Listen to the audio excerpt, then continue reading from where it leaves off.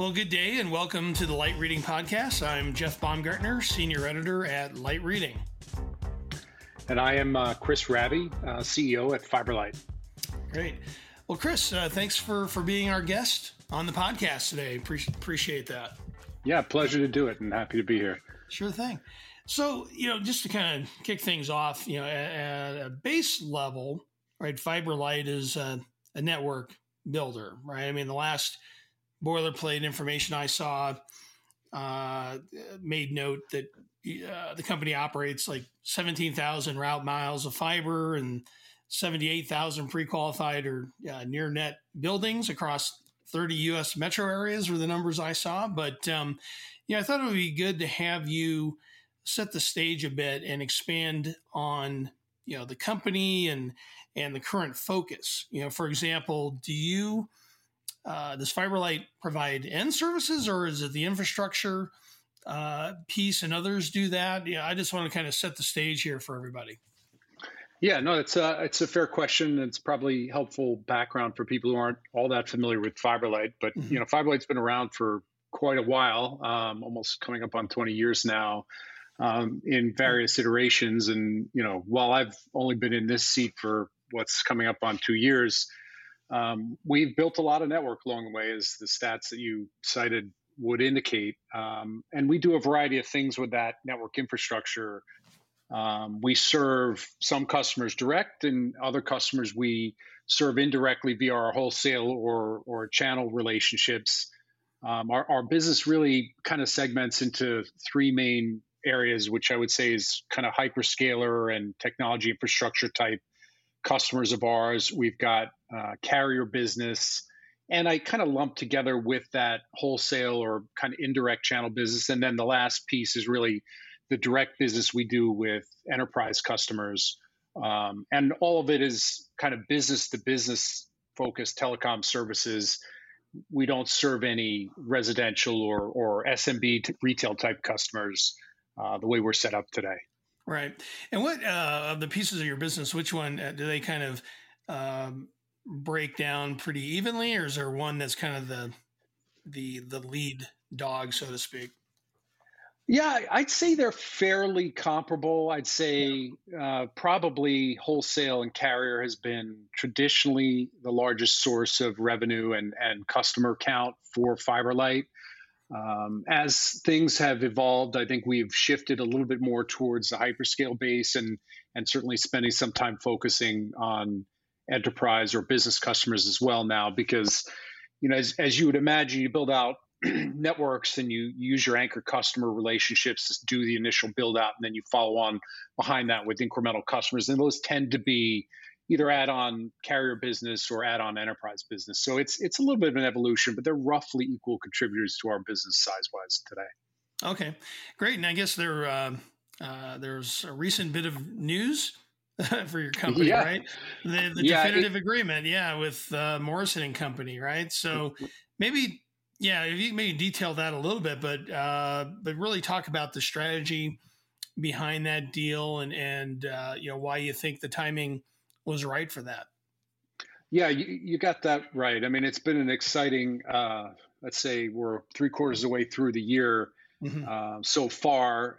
The news closing the second quarter was the definitive agreement we signed with Morrison and Company. And just by way of background, for those who might not be familiar with Morrison, because they're not really a household name here in the U.S., they're a New Zealand and Australia-based infrastructure fund. And I think, we could get into more detail on it, but I think they're a great match for FiberLight for a variety of reasons. They see the value in the business over the mid and long term. And I think, that's kind of part and parcel of investing in fiber infrastructure. You have to have the right timescales involved or in mind when you put your money to work. And I think their long-term view on investment in the infrastructure space is a perfect fit for us. And, we're right now in that limbo period between signing and closing, but we're excited about the future and certainly everything that we can do as a partnership together, Morrison. Right. And as far as going forward then with them, with this agreement, do you see this as a way to help fund growth opportunities, or strategically, how do you see that kind of fitting forward? Once everything's in place, of course. Yeah, and once the dust is settled on the regulatory approval stuff, which is really the Hmm. only thing that's left, I see this as a great partnership oriented around growth. That's what they want. That's what we want. I think we're well positioned in the markets in which we operate to capture growth. And all the discussions we had leading up through the agreement and in the days and months since the agreement was signed, really, like I said, we're excited about kind of figuring out how best to put Morrison's appetite to invest in our business to work. Because like when you come through a transition like this, you've got a lot of choices on how to grow, whether that be market, growing into different markets or different services or different customer segments. All of those options are on the table, and we're Hmm. excited about kind of running them to ground and figuring out which ones make the right sense in which order. But growth is definitely the story here for sure. Right. And if you were to kind of talk about your priorities with 2023 kind of on the around the corner, I guess, do you see, is growth going to be the priority, or are there other areas that are kind of front burner for you?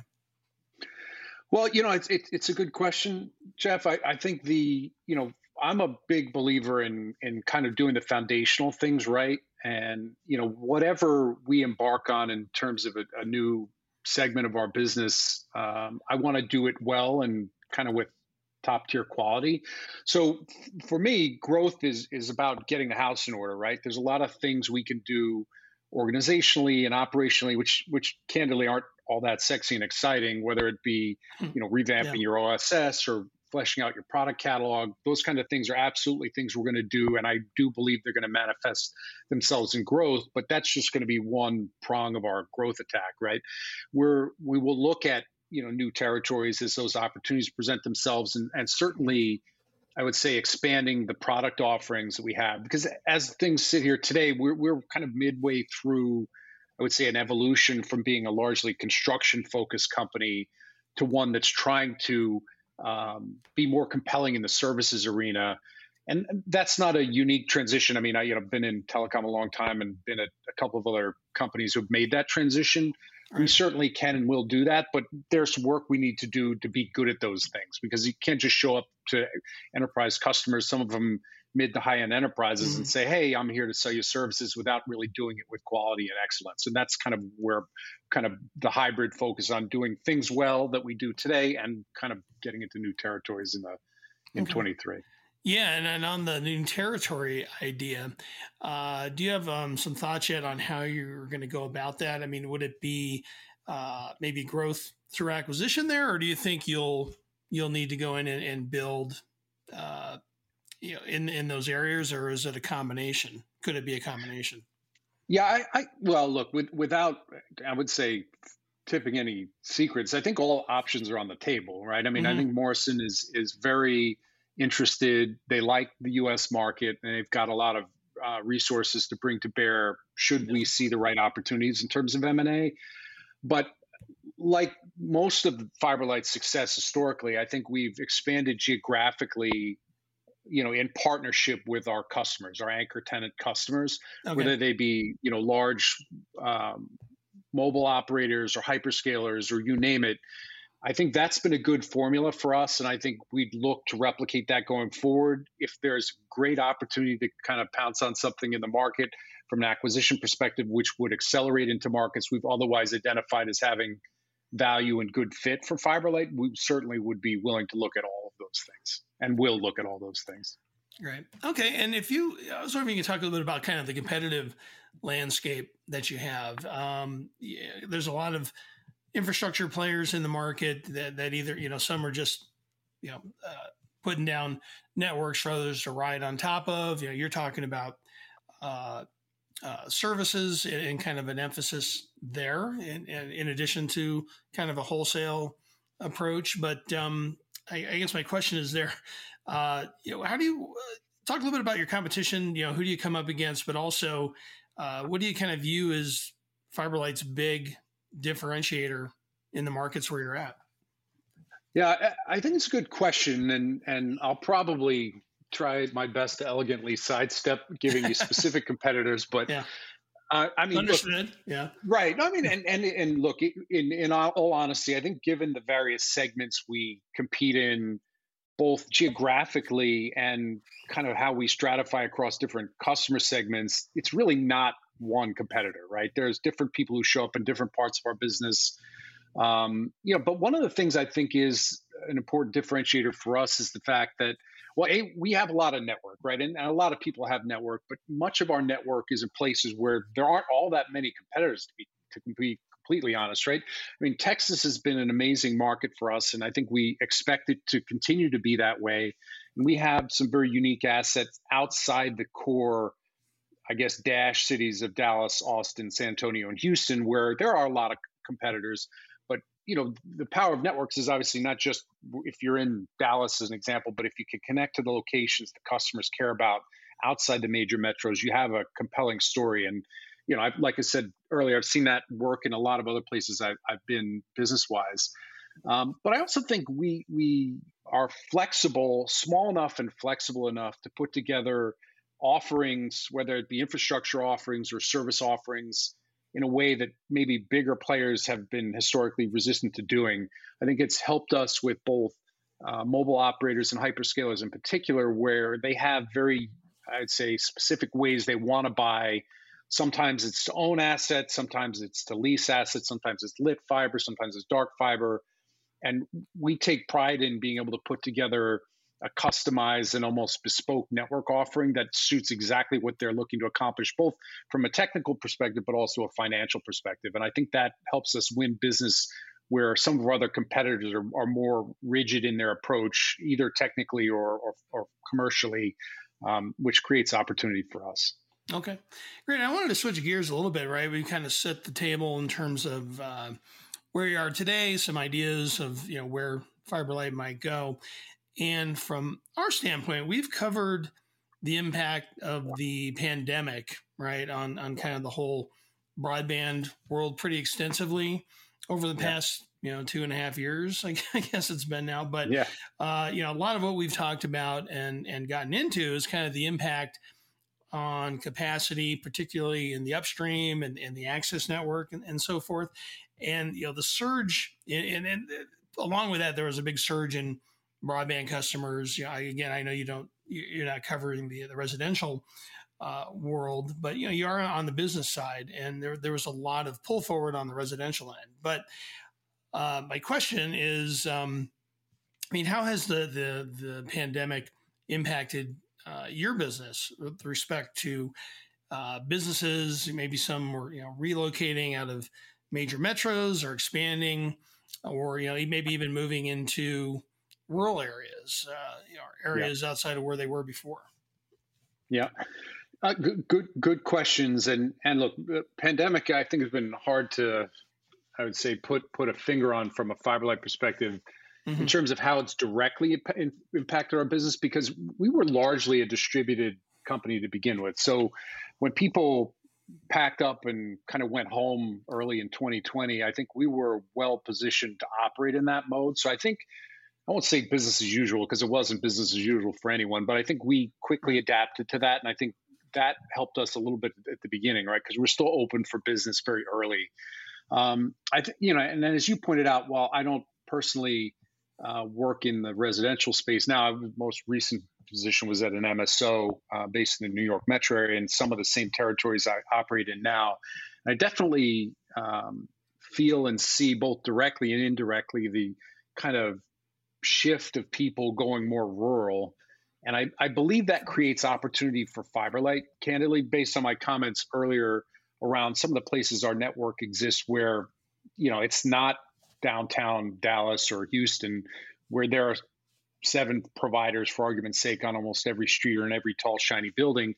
So while, some of the source of business revenue might be diminished relative to occupancy in major metros, which I think is still the case, although that's starting to kind of creep back in, I do think the shift of businesses to more rural areas and people working remotely, which, while, like I said, doesn't benefit us directly because we don't serve residential customers, we do have a lot of our customers who do support that aspect of the business. So we get revenue through that, whether it be, a fiber to the home provider who needs bandwidth in a metro, or I would call it a metro, a city far flung from a major metro, or a WISP or some other provider who ultimately needs fiber connectivity to get back to the internet or the cloud or the world at large.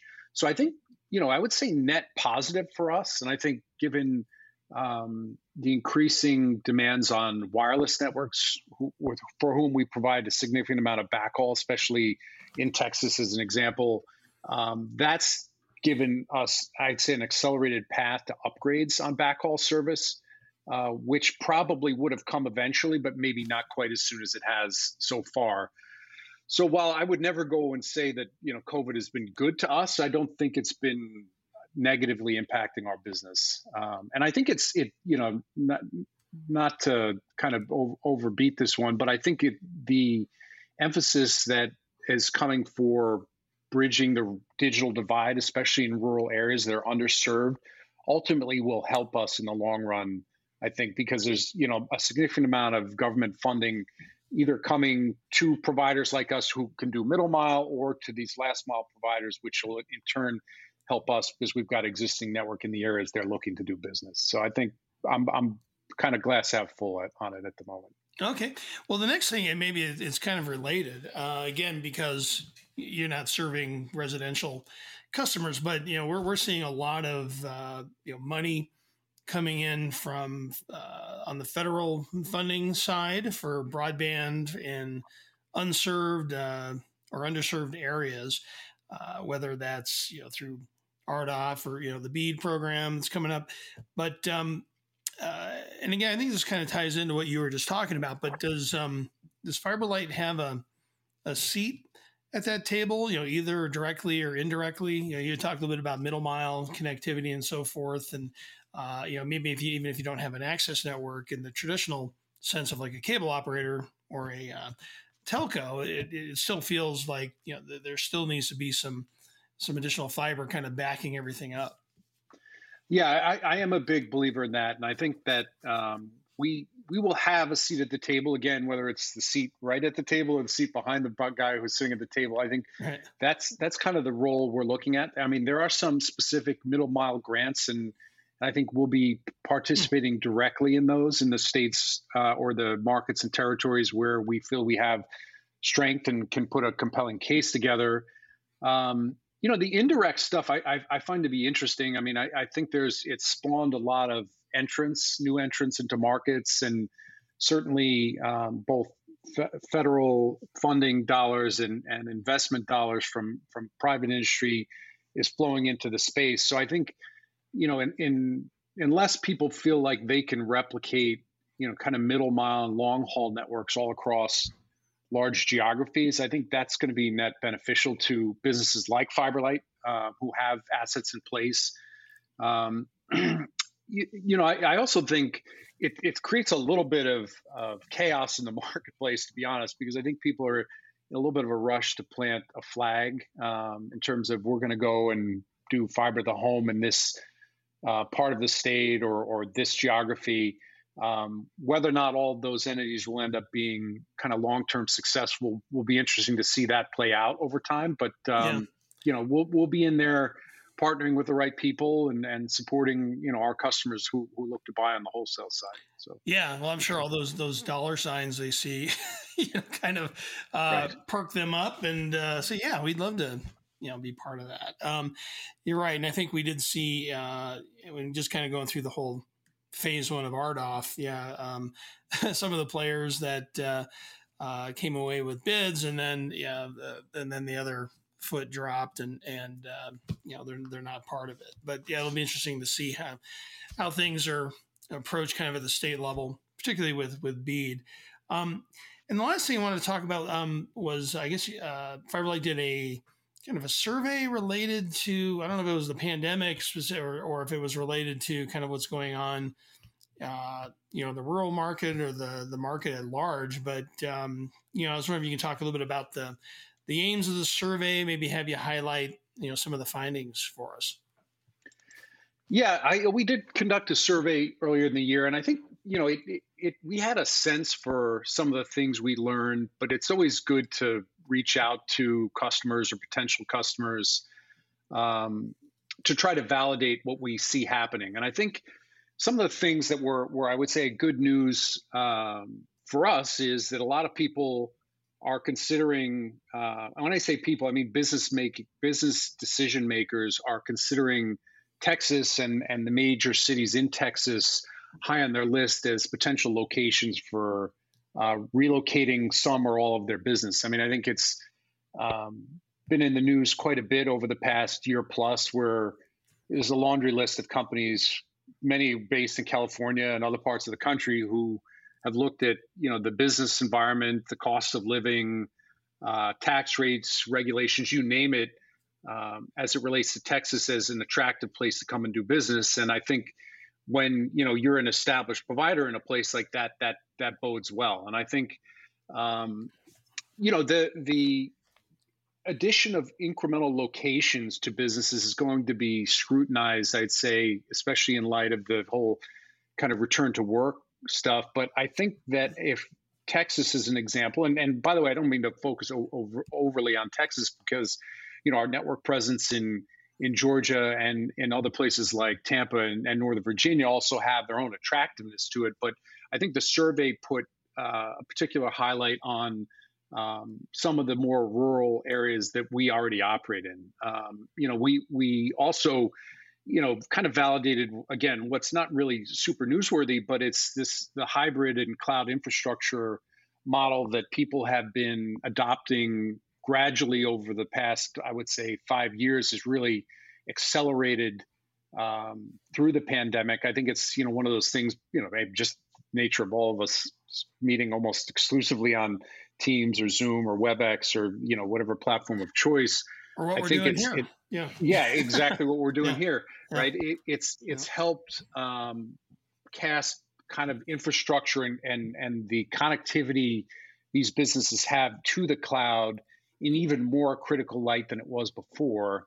And when, we can bring what I consider to be best in class, big bandwidth solutions to the table, I think that just brings your product into the limelight. It was already important, but now I think it's indispensable for many of these businesses. So I think we validated that. I think, obviously speed and low latency has been a priority for a long time. I think security, network security, and obviously reliability and uptime are key.